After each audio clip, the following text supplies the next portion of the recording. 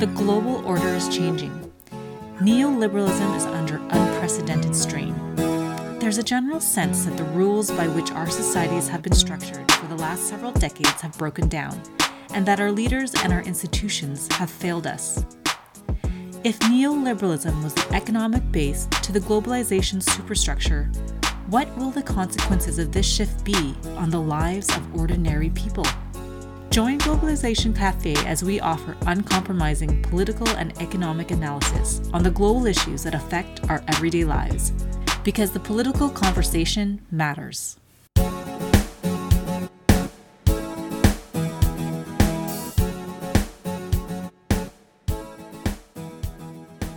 So it's been a while since our last episode. I've spent the time away working, travelling, thinking, writing, and preparing a little bit for the rest of this season and thinking about where to go with Globalization Cafe in years to come. But having said all that, it's time to get back down to business. It's now the 23rd of June. Early this month, we marked the 50-year anniversary of the beginning of Israel's occupation of the Palestinian territories. And if you remember, our last episode dealt with this issue from the Palestinian side with a fantastic interview with Tawfiq Haddad. And we're going to continue on that theme again today. In this, the first of a two-part discussion, I interview Jeff Halper, who's an academic, a scholar, an activist, and a pretty deep thinker. He's the director of the Israeli Committee Against House Demolition, a widely published author, and his new book is called War Against the People, Israel, the Palestinians, and Global Pacification. I spoke to Jeff via Skype from his office in Jerusalem, and I began by asking him to describe his own background and to discuss a little bit of why he got so interested in the Israel-Palestine conflict.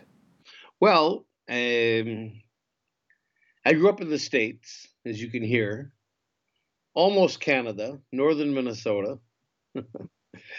And, I was very active in the 60s, the civil rights movement, the anti-Vietnam War movement, and so on. And for different reasons, when the 60s collapsed, I didn't feel like staying there.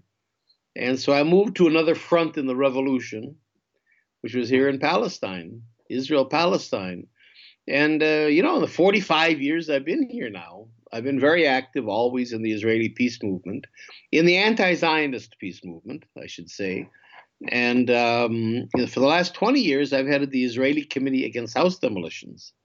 I'm an anthropologist by profession, so I taught at universities here. But for the last 20 years, I've been completely full-time doing my political activism. I've written some books.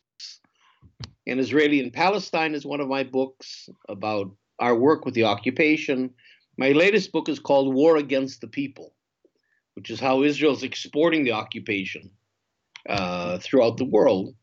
So I combine being an academic, although not teaching in the university, what I call an engaged intellectual, or a public, what do they call them? Public intellectuals or activist scholars. I don't know, whatever the terms are. What is it that drew you to Palestine then in the first place? I mean, because there are obviously more fronts for the revolution than just Israel-Palestine. What is it that took you there? Well, there were different things. I mean, first of all, I wanted to get out of the States, but I wanted to be political. You see, and there were a lot of places I could have gone. When I finished the university, I have a good friend who moved to Paris at the same time I came to Jerusalem. And we meet once in a while. And when we meet, I always say, I wonder who made the best decision. I could have been 40 years in Paris now. But, he married a Parisian, a French woman. His kids speak French and all of that. But he's an expat. He's not going to get up and tell the French how to vote, you see?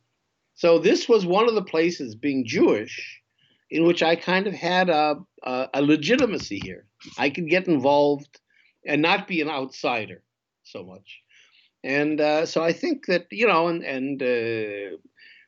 there is a meaningful thing here. I think the idea, I've always been against the occupation. I've understood Palestinian rights.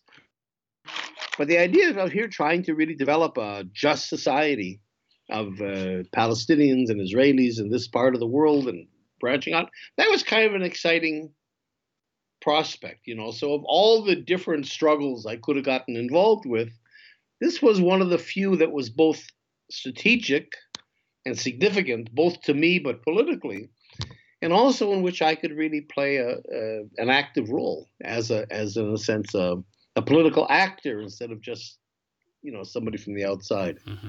Yeah, well, as somebody from the outside, I can appreciate the difference. So maybe tell us a bit about the day-to-day reality of the occupation, of the conflict from the Israeli perspective, because we spoke to Tawfiq Haddad, who told us a lot about what it looks like from Ramallah or Nablus or whatever. What does it look like from Jerusalem, Tel Aviv, or wherever? Well, what it looks like from here is that Israel is winning. Israel certainly doesn't want a two-state solution. I mean, that's been gone for a long time.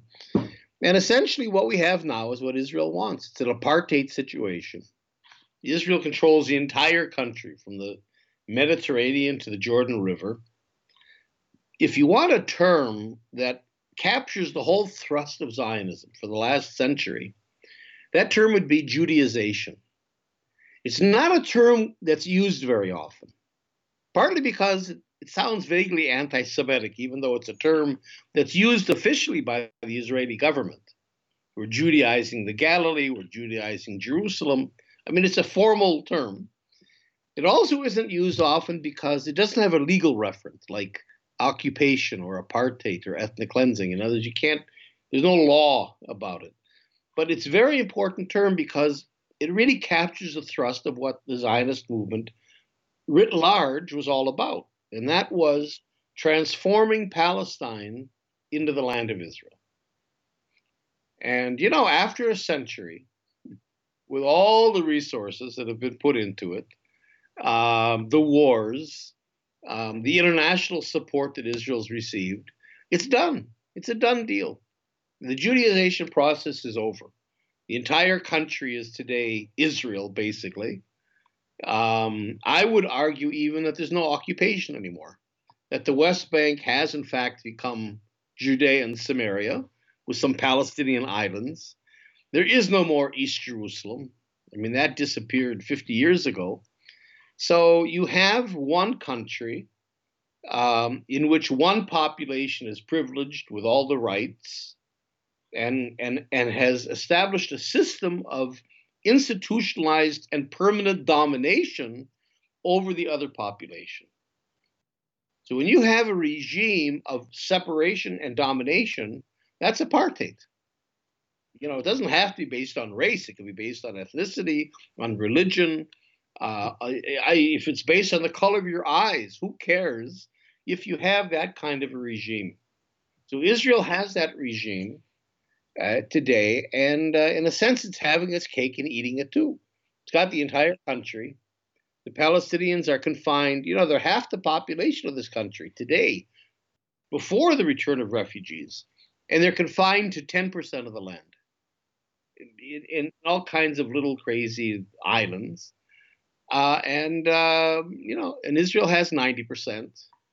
And if I was Netanyahu surveying the political landscape, I don't see any countervailing forces against it. In other words, Israel feels that it can sustain this indefinitely.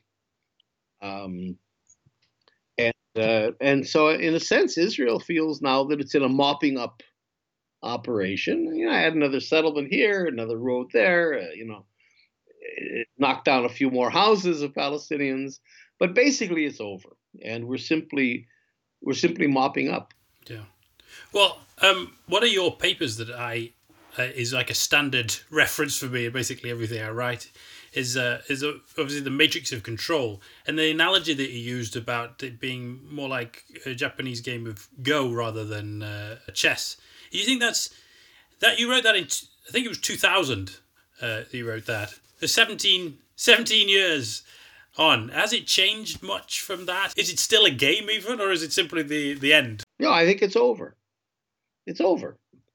From From Israel's point of view. In other words, it's taken the board.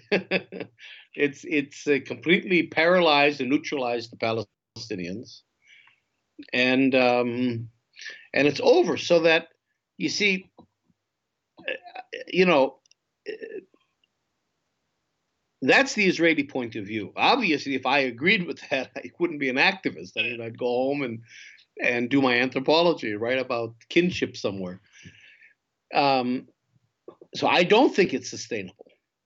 And I don't think it's a done deal. And I think the Palestinians have a lot of leverage, especially in the international community.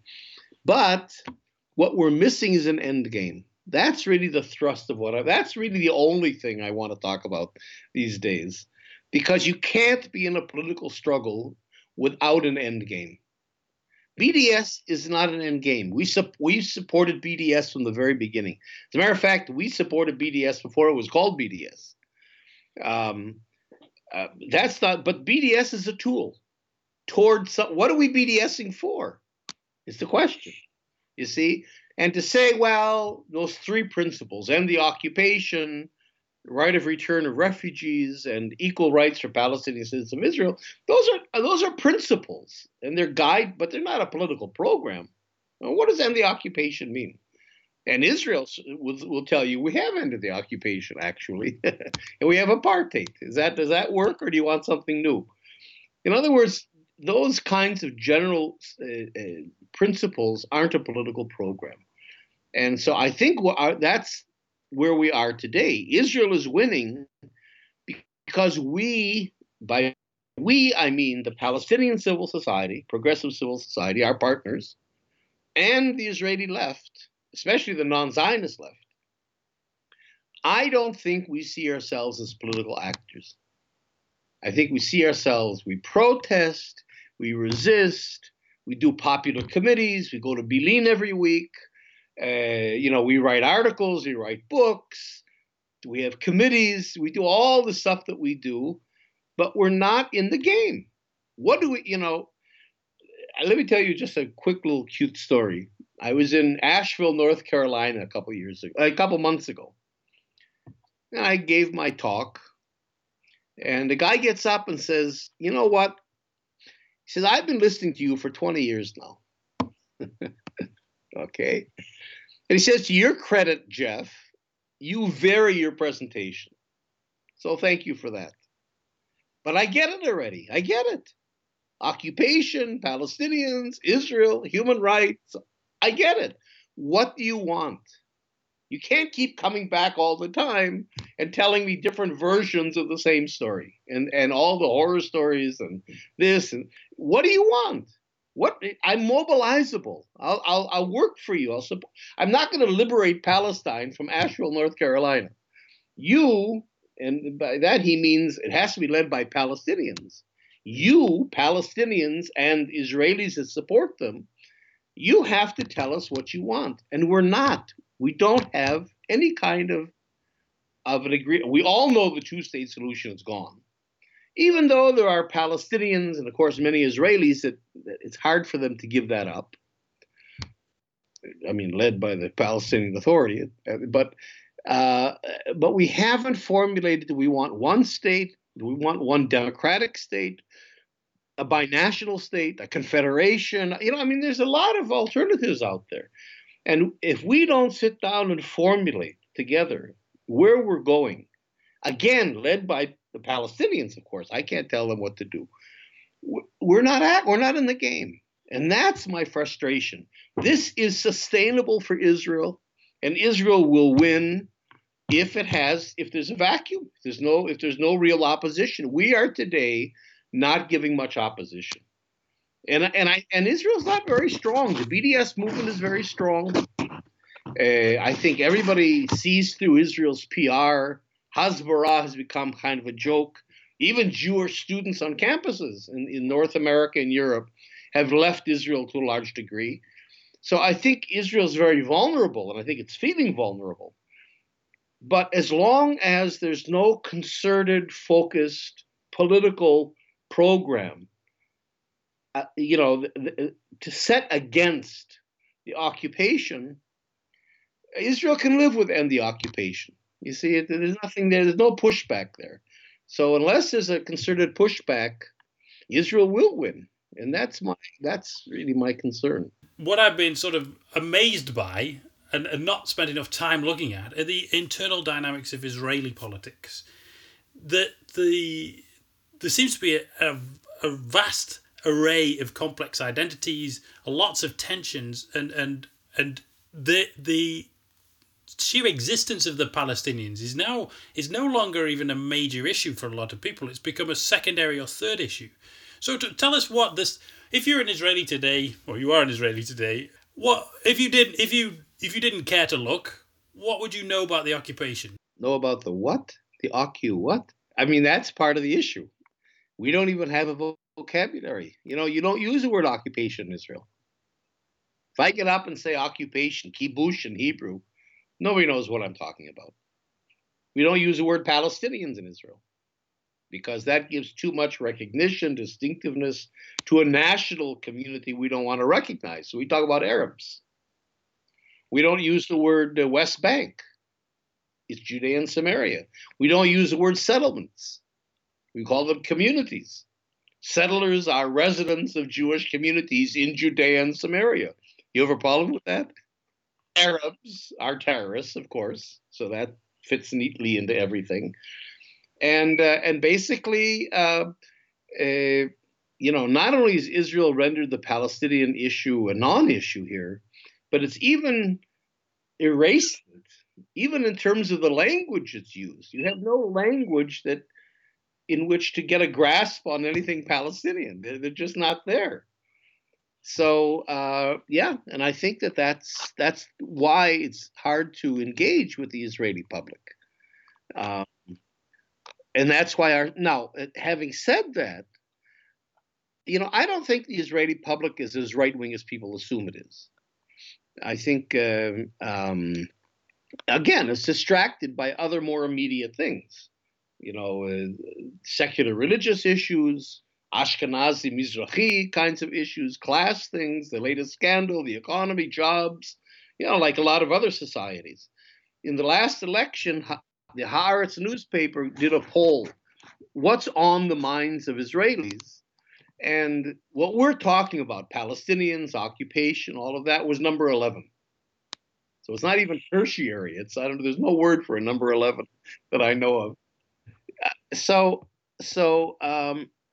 But again, but having said that, it's not, I think, because of an opposition. It's just that, first of all, it's not relevant to Israelis. And you know what? One of the worst, things that happened, in a sense, you can't blame it all on the Likud. But Ehud Barak, when he was prime minister, at the end of Camp David, said, there is no Palestinian partner for peace. That became, Barak was the most decorated soldier in Israel's history. He was the prime minister. When he said that, the Israeli public basically disconnected. They disconnected. They washed their hands of the whole thing. And so I think that's from that time, it's become a non-issue. Because the idea is, look, we can wash our hands of this. We're not responsible. We don't have to feel bad that they have a wall going through their land, that they're impoverished. We don't have to feel anything because they brought it on themselves. It's not we wanted peace. We made the generous offer, which is an urban myth, but that's urban myths are fine for most people. They don't want to go further than that. The Palestinians said no, and that's it. It's over. So that it's not that they hate Palestinians. It's not that I think Israelis have bought into the greater land of Israel idea. That's not the case. If you take the real settlers, the ones that are religious, that God gave us this land and all that, they're 1% of the Israeli population. That's it. So I think that if we can offer to the Israeli public a plan that addresses their concerns as well, I think you'd have a chance to actually sell it. The problem being, of course, that the Israelis, again, don't care very much. So that's why you also have to accompany any program aimed at the Israeli public. You have to accompany it with international pressures. And that's where BDS comes into account. I mean, BDS and campaigns are really important But again, you've got to focus them. You've got to mobilize. You can't just have a BDS campaign and everybody's happy because we've stopped buying Hewlett Packard printers. You know, so yeah, so that's sort of the complex dynamic of it all. Okay, so that I suppose leads into the next question, starting at a very basic level. What are the differences? What's the meaning of these various terms? If you could explain what Zionism means to you, what non-Zionism, anti-Zionism, post-Zionism. I mean, I don't like the word Zionism at all because Zionism, that in some ways isn't a hard thing to grasp. Zionism for Jews was the national movement back to their homeland. It wasn't meant, I think, against, if there was anything, it wasn't meant against Palestinians. Palestinians just weren't part of the equation. You're sitting in some ghetto in Minsk somewhere. I mean, what the hell do you know about Palestinians? So it was a self-contained kind of a ideology. But Israel is a real country. Israel is a country. And you can't confine a country by an ideology. So I tell people I'm an Israeli these days. In other words, maybe, I don't know the Canadian equivalent, but in the United States, maybe 200 years ago, whether you were a Hamiltonian Democrat or a Jeffersonian Democrat, that made a big deal. Today, you're an American, and being an American is not defined by an ideology. I mean, you've got your myths and you've got your values and all that, but it's a country. It evolves, it changes, it's completely different from what George Washington expected. And it's the same of Israel. You can't, I think Israel is a dynamic country. It's changed a lot. I mean, you've got 60,000 African asylum seekers here now that are kind of infiltrating a little bit into the society, and not all getting deported. You have a growing Palestinian population. You have an ultra-Orthodox Jewish population that you never had before. Jerusalem is 40% ultra-Orthodox Jews that are anti-Zionist. I mean, they're really anti-Zionist.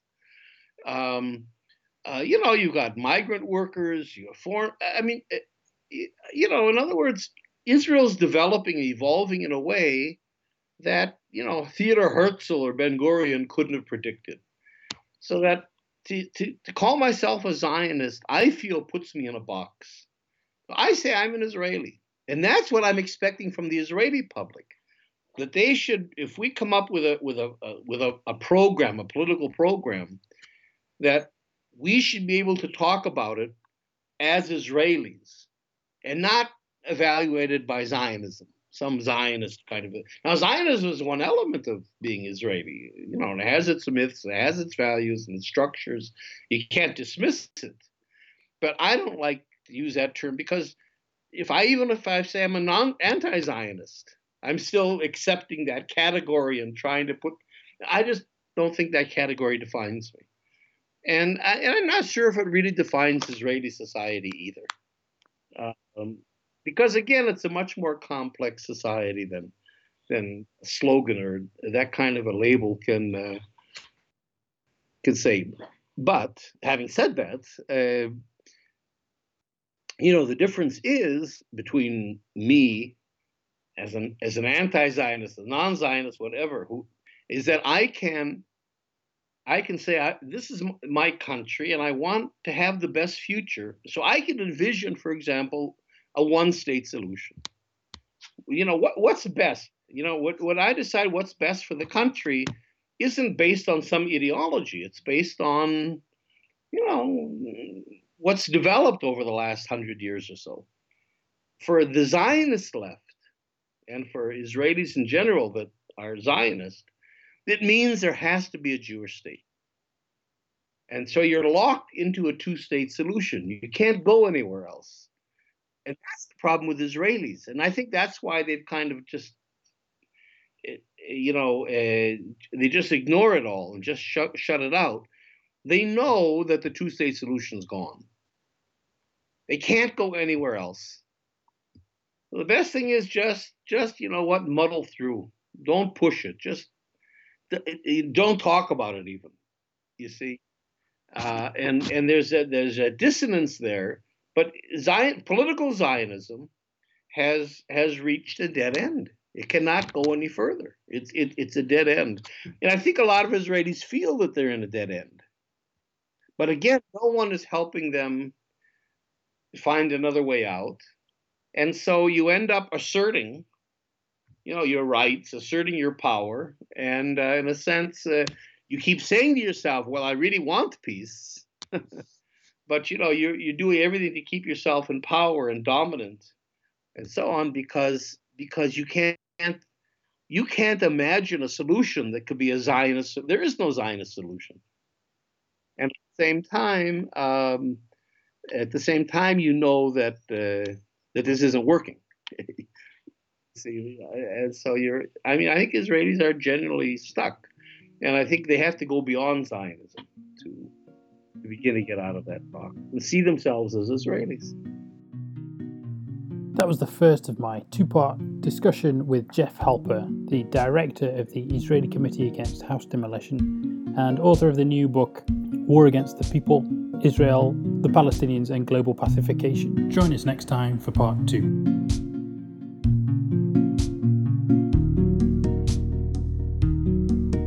This podcast was a production of the Human Rights Research and Education Centre at the University of Ottawa. It was produced by me, Dr. Philip Leach-Noe. If you'd like further information or to get in touch, find us on our website at globalizationcafe.com, on Twitter at Cafe Global, or on Facebook, where you'll find updates about forthcoming shows and other research and activities that we're up to.